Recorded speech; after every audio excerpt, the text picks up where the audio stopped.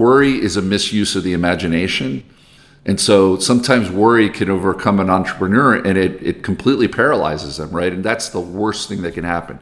You just got to work the problem and get through it, and you'll probably solve it. There's a better chance than not you're going to get through it.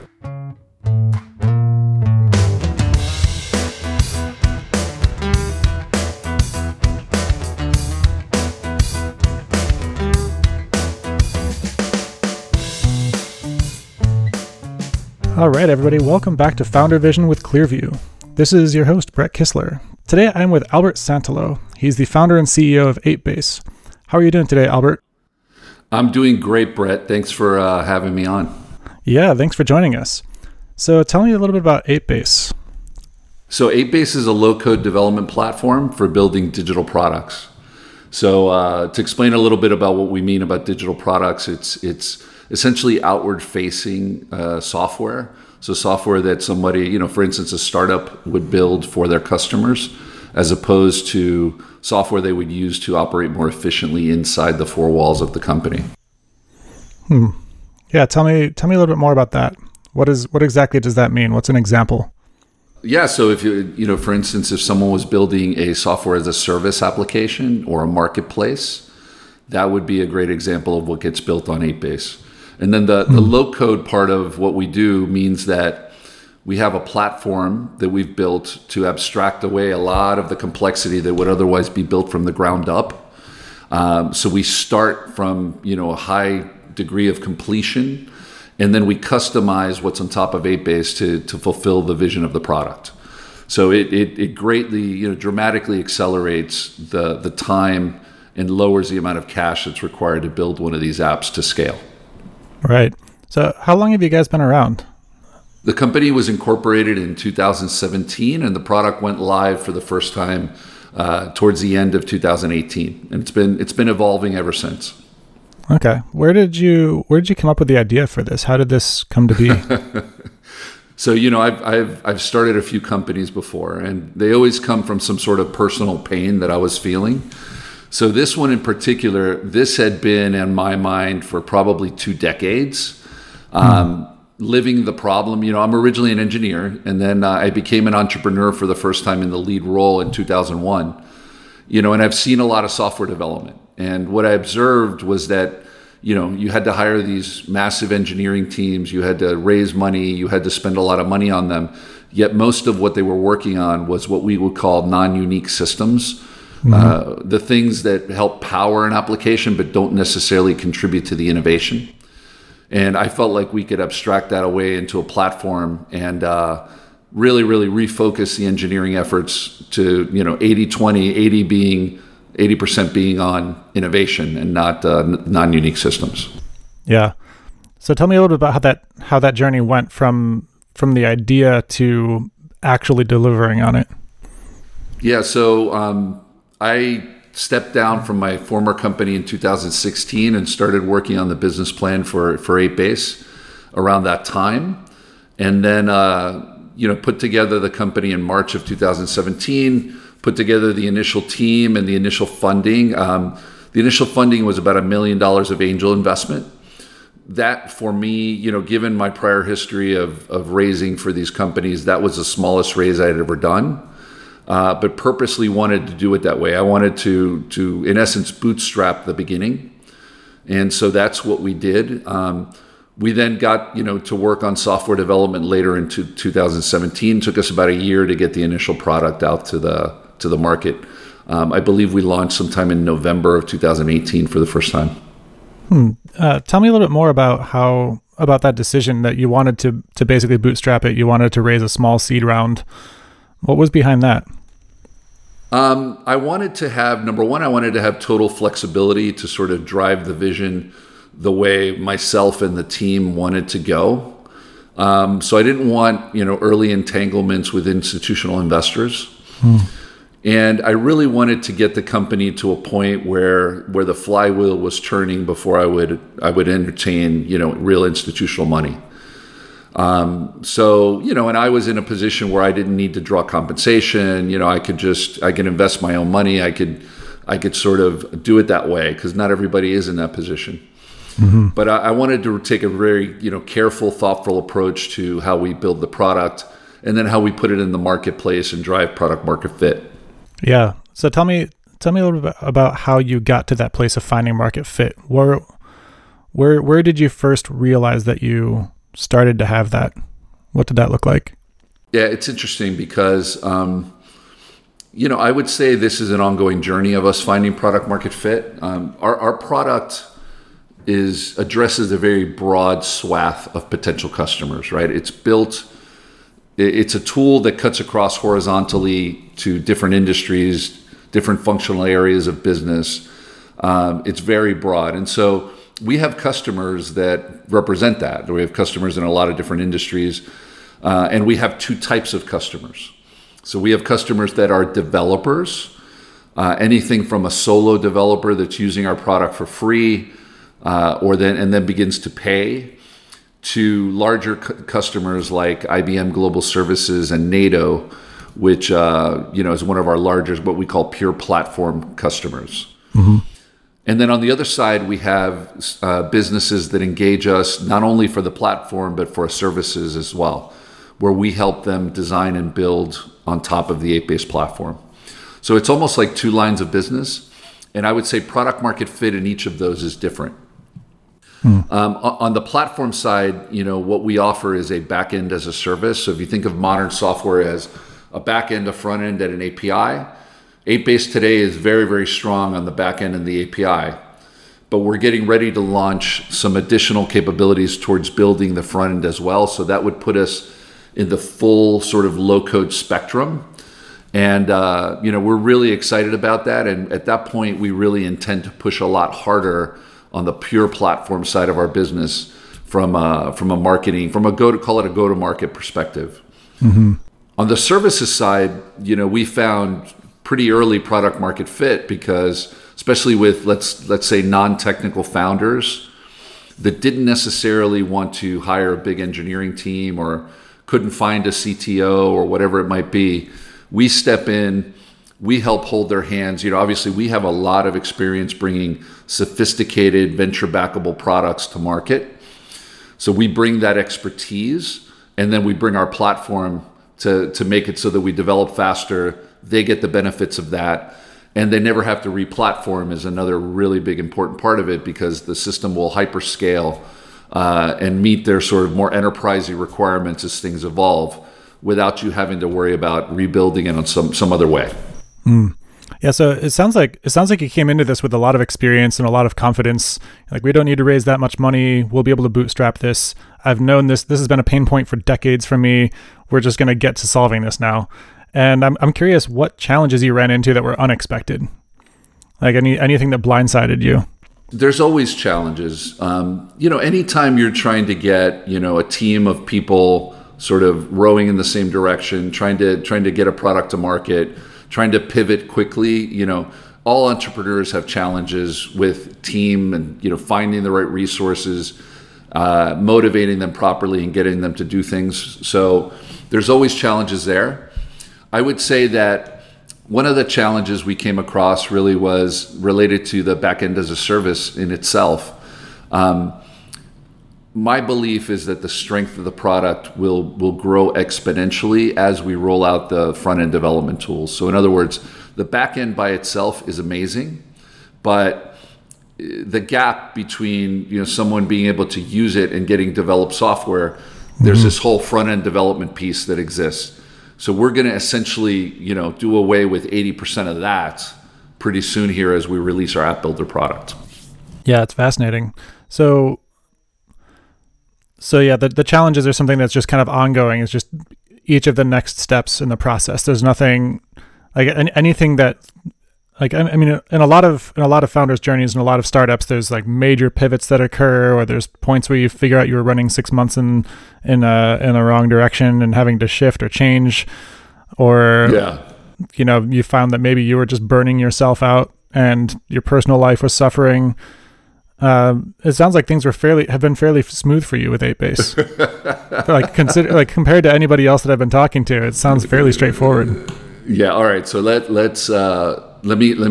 respond to that. So There's always challenges. I've been dealing with challenges in startups since 2001, right? So like I may be a little more Teflon than most people when it comes to this stuff, just because I've seen a lot. When I first did this, I evolved as a person, right? So in 2001, when I started my first company, it was a month after 9/11. It was a year after the dot-com bubble had burst.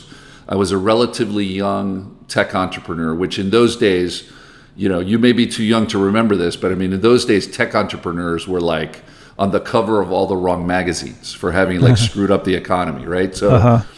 So, and then to compound all that, I had 4 young kids and a wife who was a school teacher at home. So I was the breadwinner. I walked away from very, very nice gainful employment to do this. So it was a terrifying experience. So that in itself, you can imagine, if you can overcome that, problems that you encounter in business, oftentimes I became a creature of faith, right? Before that, I was a creature of logic. If I didn't see the road to how I could win, I didn't start walking down that path. But somewhere in that journey, in that first company, I became a creature of faith because I realized that as long as I continued to work hard and try, impart good judgment, so in other words, I didn't pursue things that weren't worth pursuing, the doors were going to open up and problems were going to get resolved, right? That like worry is a misuse of the imagination. And so sometimes worry can overcome an entrepreneur and it completely paralyzes them, right? And that's the worst thing that can happen. Absolutely. You just got to work the problem and get through it, and you'll probably solve it. There's a better chance than not you're going to get through it, right? Yeah, I love that. Those are a couple of great nuggets right there, like becoming from a creature of logic to a creature of faith. And then a question that comes up for me is, what's the difference between grounded realism and worry? No, that's a great one. A fair amount of cynicism is important, and right, seeing around. People talk about being able to see around corners, right? Seeing around corners is part judgment and it's a lot of experience, right? You just can't let the fear of what could happen get in the way of execution, because otherwise it's a self-fulfilling prophecy, right? Otherwise the worst will happen. There's always something that could happen, and if you focus on that, then that will happen. Yeah. But also, absolutely. If you let it be in your blind spot and you're not looking at it, it will also happen. It could for sure. Or some variant of it. Absolutely. Yeah. Yeah. Interesting. So tell me a little bit more about like your personal experience in this transition from being a creature of logic to a creature of faith. What does faith mean to you? Yeah. So faith means, number one, faith in our vision, right? What we're trying to do. There was a reason that we developed the courage to start, right? And it's not because we had, like in my case, like I could have pursued a corporate path, right? I didn't have to do this. It was a calling, but I didn't want to do something in what I would consider trivial, right? Because the biggest investment an entrepreneur is making is of their time. They're going to burn 5-10 years, and at the end of the day, what are they going to have to show for it, right? So it's a big investment. So having faith that I was pursuing the right problem, and then having faith that I would impart, that through hard work and good judgment, I would make the right decisions, put myself in the right place to have opportunities show up, right? I mean, all of us have had some experience where we were just in the game and something completely unexpected showed up and it turned out to be amazing, right? Yeah. But it wasn't something we could plan, right? Yeah. It's like we just had to be in the game. So 50% of the battle is just being in the game. And being there when the opportunity presents itself and That's being right. ready for it. Yeah. That's right. Absolutely. Yeah. Tell me about one of those moments where that occurred, where you were keeping the faith. If your logical mind was active, your logical mind would have been in worry, and you were like, okay, logical mind, we're just gonna stay here in faith, and then that thing came unexpectedly. What's a good example of that for you? So the story that comes to mind for me is the following. In my prior company, CareCloud, which was, by the way, a very capital intensive company, right? That company was started with $3 million of angel investment in 2009, $5 million in 2010. and then did over $100 million of Silicon Valley venture capital. When the company first started, you can imagine, it was 2009. It was the heart of the downturn. So that was this company number 2. The first one was in 2001 after 9/11. The second one was in the financial downturn. I get invited by MIT to represent the United States at a competition in Barcelona, at basically a conference competition in Barcelona. And I said, okay, let me also go to Spain and see if I can raise some money. And one of my mentors said to me, why are you going to Spain? There's no money there right now. But we went. We ended up doing really well in the competition in Barcelona. Met the IBM venture capital guys there who said, listen, we don't do direct investing, but we are having this competition in Silicon Valley in a couple months called Smart Camp, and we want to invite you. So they invited us. Now we're based in Miami, Florida. All my companies have been. Mm-hmm. And we went out there. We got shortlisted from a few hundred companies to down to 5. We competed against the other 4, which were all Silicon Valley companies, and then we won. So we're there in the Quadras in the middle of Sand Hill Road, and people are scratching their heads going, who are these guys from Miami? And that eventually led to a $20 million Series A by 2 prominent, Silicon Valley VCs, which ultimately became the first Silicon Valley venture deal in Miami in probably a decade before. Yeah, and if I hadn't just said, screw it, I'm going to Barcelona and we're going to do this thing and we're going to compete in Smart Camp, like it was a bunch of leaps of faith that just felt right and ultimately yielded, a very positive outcome. Yeah, wow. That also speaks to something else in this journey, that getting VC capital while being based in Miami in the 2000s, that must have been not that common an experience. It wasn't. Here's what I would tell you on that one, right? I'm fortunate in the sense that because I've been based in Miami, I've been able to access high net worth individuals for capital. In Miami, there is a lot of high net worth money. It's not easy to get, but because I had a very good reputation and a robust network, I was able to get it. Because early stage money for these ventures is extremely hard to get from somewhere else. At least it was back then. Silicon Valley obviously has a huge amount of deal flow. And early stage VCs can stay very, they don't have to hop on airplanes to help nurture and fund their companies, right? Mm-hmm. And so that's how things worked.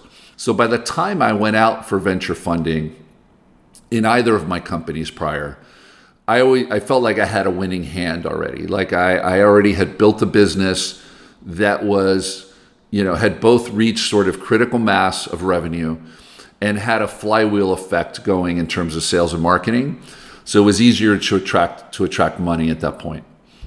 And that, generally speaking, has been the playbook that I've used. Now, that's begun to change because you have a lot of venture capitalists these days whose thesis is to invest outside the valley, right? Because of the inflation of valuations and how expensive things are out there. Yeah. But back in those days, it was completely undefined territory. There was no Y Combinator for some of this. There was no Techstars.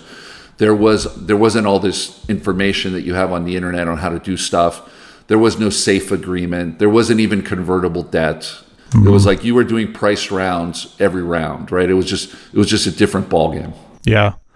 So I want to bring this back into something related to the creature of logic and creature of faith. It sounds like that particular strategy is very effective. That shift is a very important shift for a founder's journey and for a company, but also it's for anything else in life, any pursuit. And I'm curious how that shift has affected your life outside of business, whether it's in your family or creative pursuits or athletics or something. Yeah, I think that's a really sort of astute observation. So it really, at the end of the day, is a risk-taking philosophy, right? It's like, how much risk are you willing to take, whether that be personal or business, et cetera, because putting yourself out there can be an ego-damaging thing, potentially, right? It's like, so I would say that I've certainly evolved as a human being as I went through those cycles. But if I look back at my life, the best things that have ever happened to me have been when I have, placed big bets on myself, right? When I have just sort of gone out there, not exactly, knowing who I was trying to get to, et cetera, but just put myself in the situation and things showed up, I would say that in my personal life, to a certain degree, that's how my wife and I got together, right? And we've been together for almost 30 years. And to, certainly in business, when I haven't been, sort of locked at home, trying to get work done behind the computer versus touching the outside world and putting myself in these somewhat uncomfortable situations sometimes, that's when the best things have happened. Yeah. Yeah, I like something you said there about, putting yourself out there can be a risk to the ego. It can be ego damaging, but it's actually like the lack of being ego protective. Like putting yourself out there is like, yeah, my ego may be annihilated here. I may find that these sacred cows that I hold dear to my personality may be different than what I'm expecting. Yeah. And, that's the only way you can grow. It really is. It's almost like you move forward into, hey, you know what? Let's let my ego be annihilated. Yeah. At the end of the day, it's the most important thing in all of this. Obviously, aside from being healthy and healthy in body, healthy in mind, and having your family intact and all this stuff.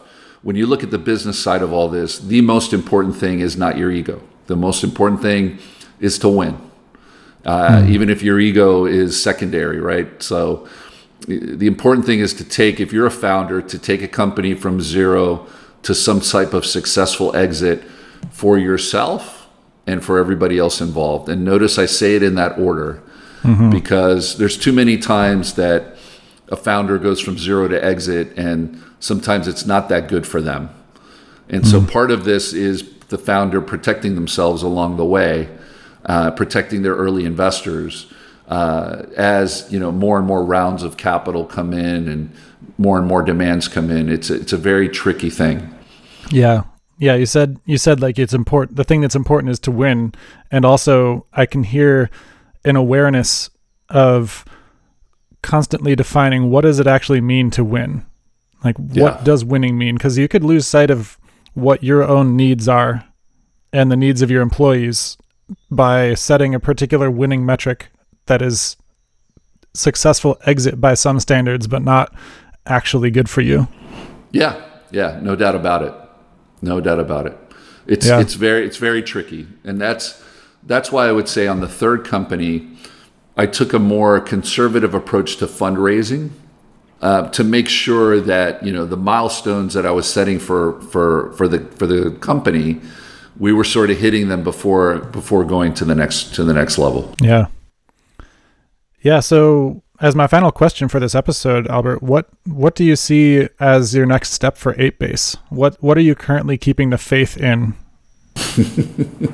Couple things. So we're in the, call it, early days of creating that repeatable flywheel of sales and marketing. It's working, so I'm really excited about that. In total, by the way, so 8base has been capitalized with a little shy of $5 million overall, which is still a relatively small amount for considering what we're doing. But I'm especially on the heels of this very, very important piece of our product that we'll be releasing later this year. I'm giving some serious thought to, at this point, really stepping on the gas with a larger round of capital. So, because I think it's going to potentially, if we don't, given the strength of the product, we're just not going to maximize the opportunity. Well, I wish you the best of, I was about to say luck, but I mean of fortune and the opportunities to find you perfectly situated and in the game at the right times. And thank you for joining us, Albert. Yeah, I appreciate that, and but I'll take a little bit of luck too. By the way, there's no replacement for a bunch of good luck. So, but no, thank you, Brett. This has been great. Yeah, take care. You too.